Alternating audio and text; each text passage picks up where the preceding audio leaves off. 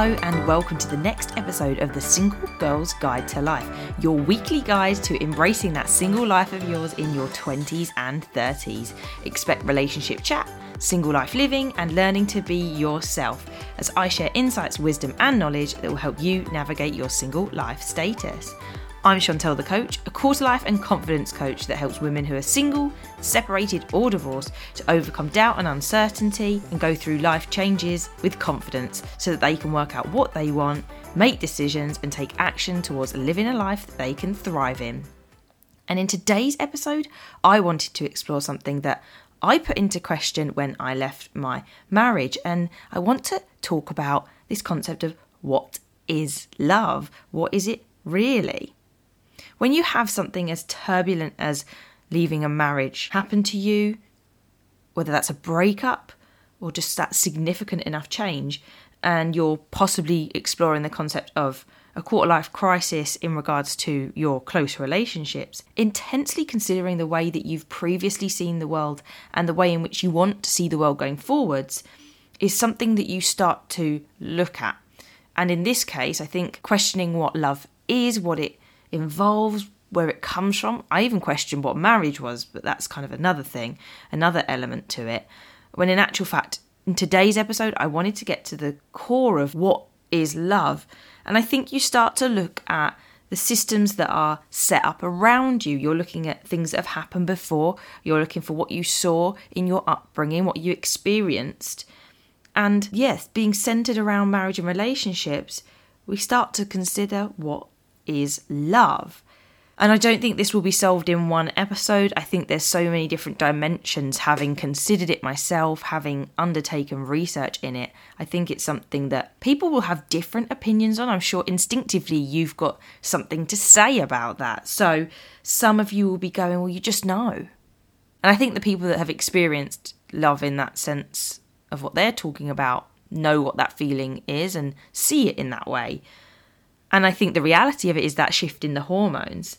And then other people would detail things like how you show that love, which is, sweet gestures that show some sort of thought, give you that romantic connection. Again, more hormone work. But I think this would also lead on to love languages, which I'm going to talk about in a future episode. In brief, though, if you haven't heard of them, there are 5, and there's a quiz that you can do. Dr. Gary Chapman that came up with these. And it tells you how you best see acts of love. And there are 5 different ones there. So head on to Google and you can look those up.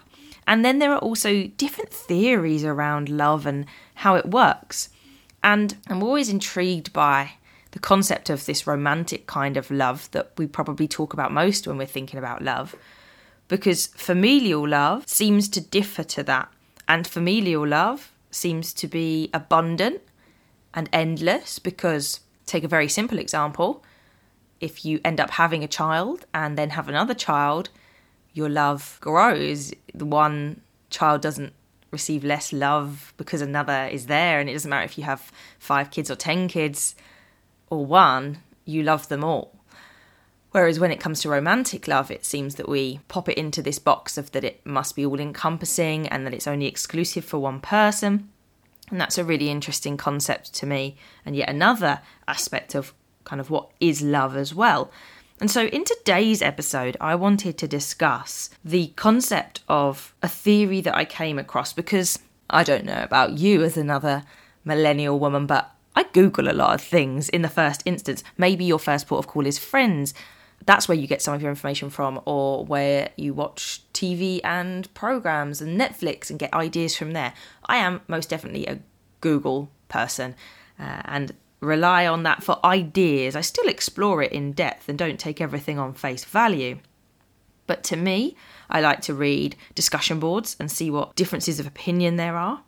Very interesting to do, because actually there isn't right and wrong in this world. This has been coming up a few times in the Single Girl's Guide to conversations that take place on Clubhouse each week, where we discuss different topics that sometimes feed into this podcast. And this concept of right and wrong keeps coming up a lot, because what is wrong really?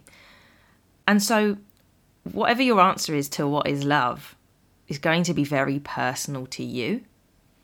And it was important to me when I was questioning it to understand these different ideas. And I think, in all honesty, I'm still working it out in terms of what I believe it to be, what it looks like. But I have a much clearer idea of that and of marriage and what that stands for from a personal opinion.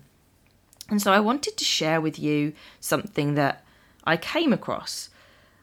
When I'm Googling, I feel like I very much want to understand.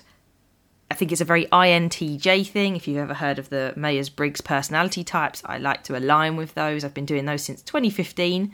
And we are not the strongest emotional creatures if you're someone that aligns towards an INTJ. I appreciate if you don't like boxes, which I don't entirely.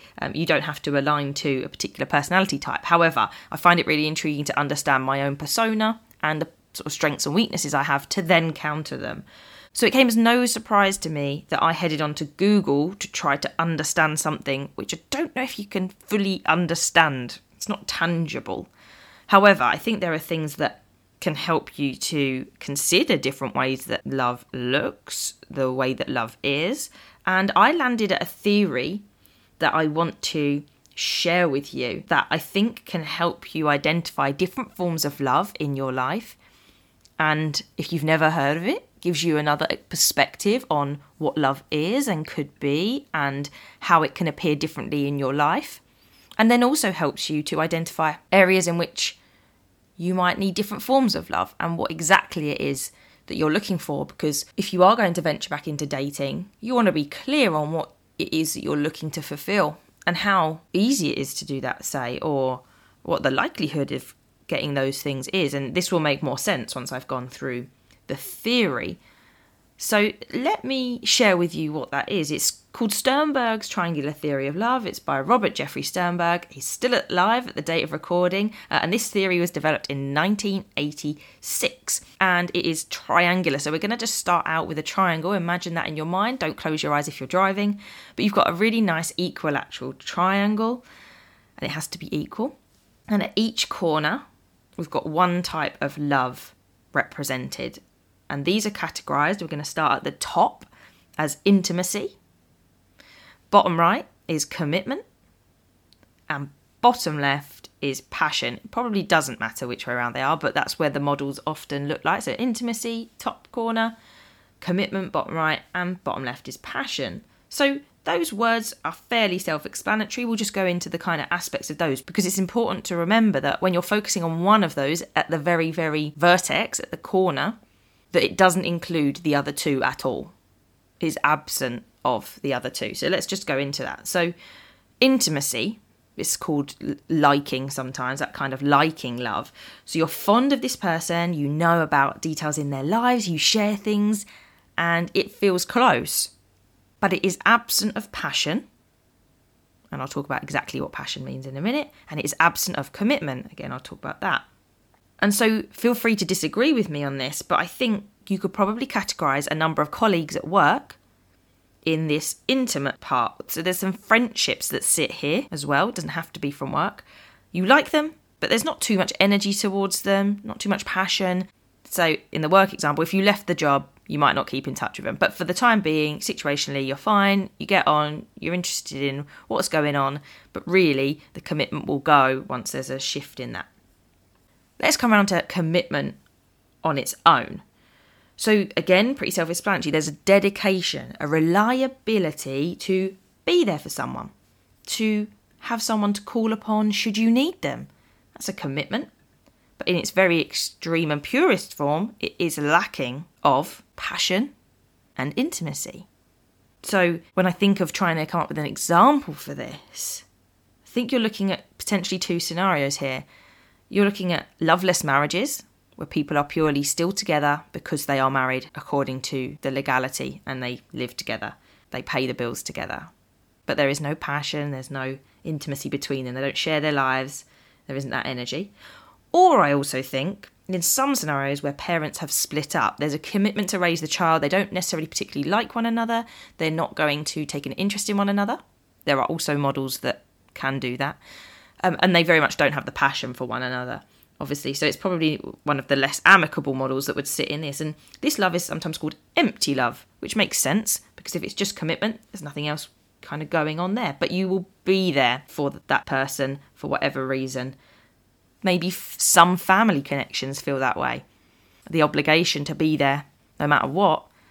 It doesn't necessarily mean that you've got the energy to go and see them all the time, or that you like them particularly much, but people do feel a duty sometimes towards family. So a few elements there to think about. And I think, again, sometimes this can be colleagues in a team. You're working on that project together, but really you don't have to get on with all of the team. It helps. And maybe the energy lacks towards those actual personal relationships. So a few different examples for that one potentially of how commitment on its own. These don't have to be ones that feature in your life. These are just the model and part of the theory. And then in the bottom left corner, we've got passion. So instant thoughts would go to kind of that sexual feeling, but actually this has scope to go wider because it doesn't have to just be physicality. It's to do with energy involved and what you're willing to bring to something. So this kind of passionate love, which lacks intimacy and getting to know someone and commitment, would arguably be some sort of maybe one night stand, in fact, because there's no commitment. There's just an infatuation. That's what they call this kind of love, infatuated. If you first meet someone and you don't know them, but there's that energy, then that would be it. Maybe it's a first date. Don't really know them. There's no commitment. And maybe that's what we sometimes call love. The butterfly feeling, the energy that we get. And so these are the corners of the triangle that kind of form the basis. And at each corner, they lack the other two. And I've tried to give you some examples there. And you may have some of those experiences in your life, whether that's personally or you just know a couple that definitely fit into that. There are definitely people married nowadays that sit in the commitment stage, but they don't really invest in one another, unfortunately to say. Now, they have choices. It's entirely up to them. You can still have an opinion on what something looks like. You don't have to pass judgment on why they do that and so on. But it's useful to reflect on where that is, on if there's any kind of influences of those things in your life. And then we acknowledge that this can change. So if you have been on a date and you've got that energy and that passion, but there's not the getting to know part, the intimacy, often comes next. And it starts to move into passion and intimacy, where you have the energy for that person, but you're also starting to learn about that person. And that is called romantic love. I think, again, this is something that we then shift from passion to romantic love, fatuous love to romanticism, because we're then starting to see if it's someone we want to commit to. You don't know them that well yet. The commitment isn't there. Even if you say we're committed, we're together, we're boyfriend and girlfriend, that doesn't make it all three coming together, because commitment is kind of grown over time. It sort of implies trust as well as that. But passion and intimacy is getting close and having that energy with someone. It doesn't have to be anything sexual at all. It's important to note that passion doesn't have to encompass that. Obviously, a lot of people would say it does. It's part of it for them, and absolutely down to everybody to say that. But just to know, it doesn't have to involve that element. So that's romantic love, passion and intimacy. Let's move on slightly round. So let's stick with intimacy and commitment. And this is called companionate love. And I think it's a love that we see a lot of. We talk a lot about. And I think a lot of couples are still together in that the passion side, the energy can drop off over time. And I think that's the bit that people cite the most when the passion is lost, when the energy goes. You are there for one another, you know each other very well, but where's that energy? Where's that get up and go? And that's the bit when people maybe start to question their relationships quite a lot, particularly if they have had maybe all three at a particular point and it's then gone. People accept this one. This doesn't seem to alarm too many people if that bit is missing, and people quite happily stay together with companionate love for a long time. I initially thought of Ellie and Carl from Up, because I was like, oh, hey, they look like they're good companions. They know each other very well. They spend a lot of time together. They're obviously there for one another if you've ever seen that film. But actually, in speaking it out loud, from what they show, does the energy drop off? Yeah, okay, they get old. With age, their energy changes, but do they still have the energy to be there for one another and to really invest in one another? Maybe. Maybe that isn't actually the best example of companionate love. But imagine they didn't do all these things together. They knew one another very well. They are together by marriage. They're living together. And they just kind of go through life. I think it's very different actually for Ellie and Carl. I think they still do things together, or plan to at the very least. But it's that element of companionate love. And there's a slight fondness towards it. And then we've got the last section, which is passion and commitment. So this means that you don't really get to know someone. So it's like the extension of a one-night stand becoming something more long-term. And it's called fatuous love. You kind of fall in love very quickly. You don't know that person very well, but you're like, yeah, I'm going to be with this person. And people can fall into the trap of that. It doesn't have to be a one-night stand going into a longer situation. It can just be that you feel that energy towards someone and you're happy to say, yes, let's get married now, when you haven't actually invested the time to get to know someone. And people do this, and sometimes it works out and sometimes it doesn't. But that fleeting feeling, that sudden rush. And it's interesting that I think from both passion and commitment, fatuous love, and passion and intimacy, romantic love, you can get very similar feelings of, wanting to show up for someone. And maybe sometimes it is more passion and commitment, this fatuous love, where we're convinced that this is somebody that we want in our lives for a long time, yet we haven't really spent enough time getting to know someone.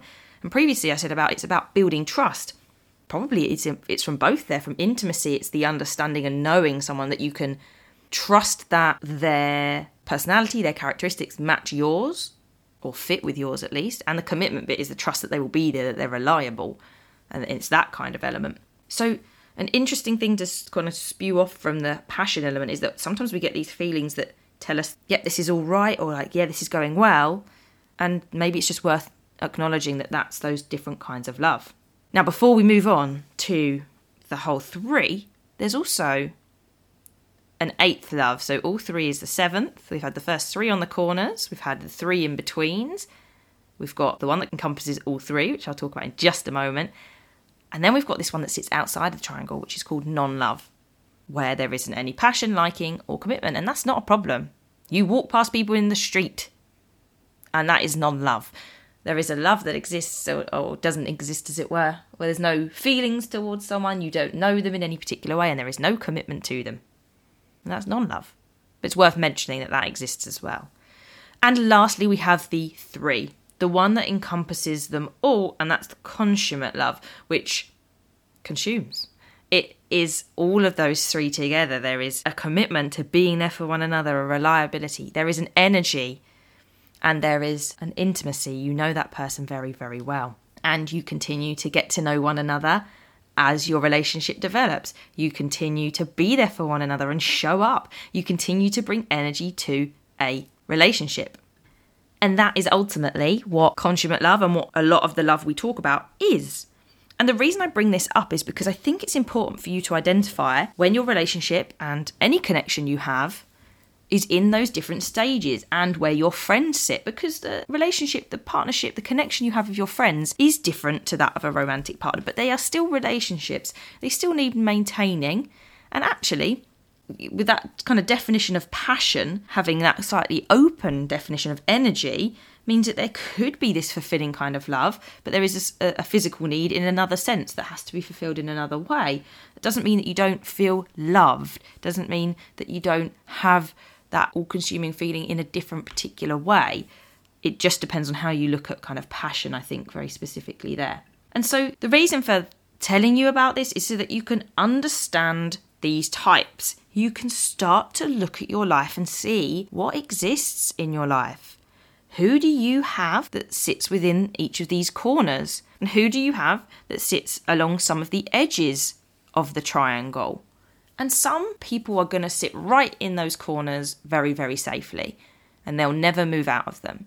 And others will move out of that and be a blend. And they might even move into the triangle. If it's into the triangle, then you're starting to get elements of all 3. Elements doesn't mean that it has to be this really strong centered one in the middle. But if you then imagine all these people that you've got dotted around that triangle, you can then start to evaluate what love it is that you're really fond of, what things that you get energy from, and what then is lacking.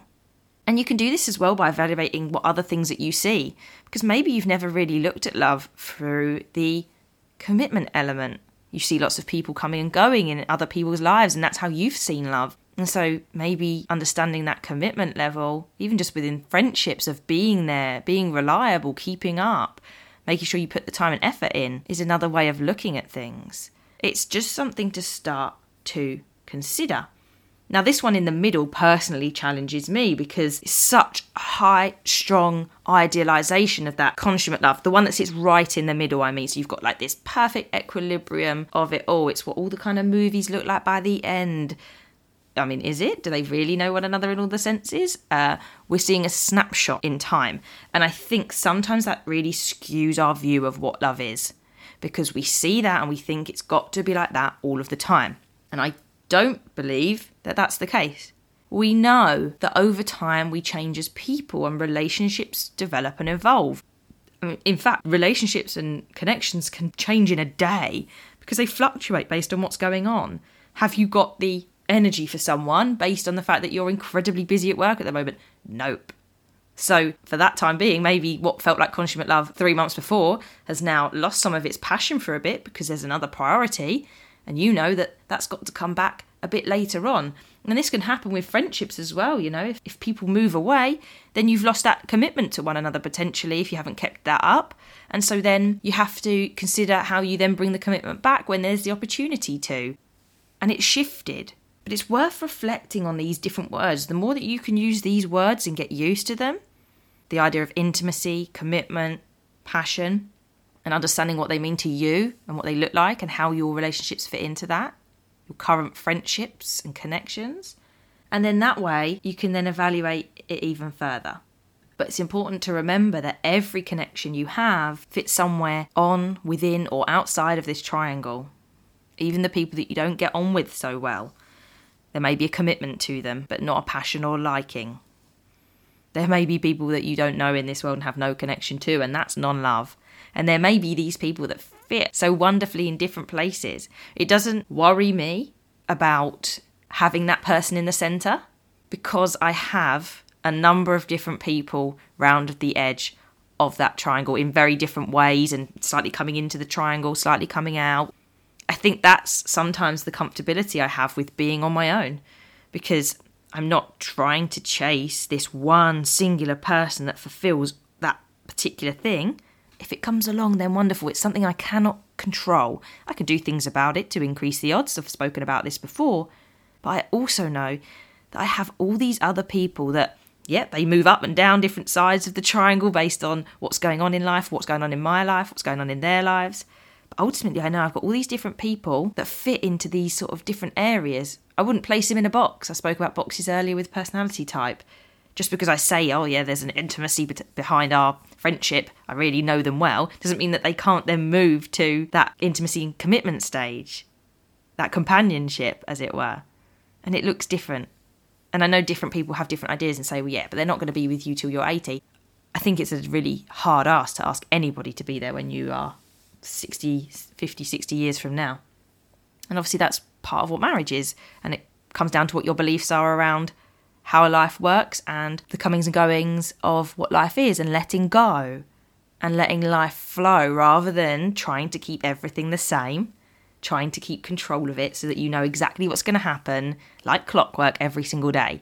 Because part of life is accepting that it's going to change and no matter how many plans you put in place, there's always a curveball ready to kind of catch you around the corner and change directions and catch you out. Okay, and you could be like, I've got stability in these things, wonderful, but you still got to deal with all the other stuff. But sometimes embracing the changes that happen in life, including our relationships and the way they ebb and flow, and understanding these different corners of Sternberg's theory is quite useful in that sense. And so in today's episode, I'm not highlighting that there's anything wrong. If you want to go for that consummate love, then go for it. If you identify some of the friendships and relationships you have in your life that fulfill some of the corners or edges, brilliant. And start to consider that. So that's what I really want you to do. I want you to think of the 3 different categories, the 3 subcategories, which are the pairings of the 2, and the one that sits in the middle. And I want you to see how those different categories apply to your relationships. And I'd also like you to see where you see those types of love in others. And lastly, I want you to think about how could you use this model to inform developing your relationships? Both those that are more platonic and those that have kind of romantic intentions. So you've got 3 things to do, considering the 3 corners, the edges, and the one in the middle. You can consider non-love as well, but really we want to focus on the relationships that exists. Where do you see those different categories in your own relationships? Where do you see them in others? How could you use this model to inform developing your relationships, making them better, stronger than they are, be that platonic or romantic connections? And that there is Sternberg's triangular theory of love. I hope that's been a useful insight to you to start to understand a different way, or just a new way of looking at relationships. And that you've got all these different types of love that don't take away from one another at all, that ebb and flow in and out. And that there is an abundance of ways to love somebody, an intimacy, a passion and energy, a commitment, a being there, a reliability, and a combination of all of those things. I'd love to hear your opinions on this. Any thoughts on what there is in your life, what you've seen in your life, or what you are missing? Head on over to @ChantelTheCoach on Instagram to connect with me, to drop me a DM and tell me how you've got on in this episode. And if you've enjoyed this episode, then please head to the reviews on Apple Podcasts and give it a review to say what you think of the podcast so far. I hope you have a wonderful week, and until next time, keep thriving.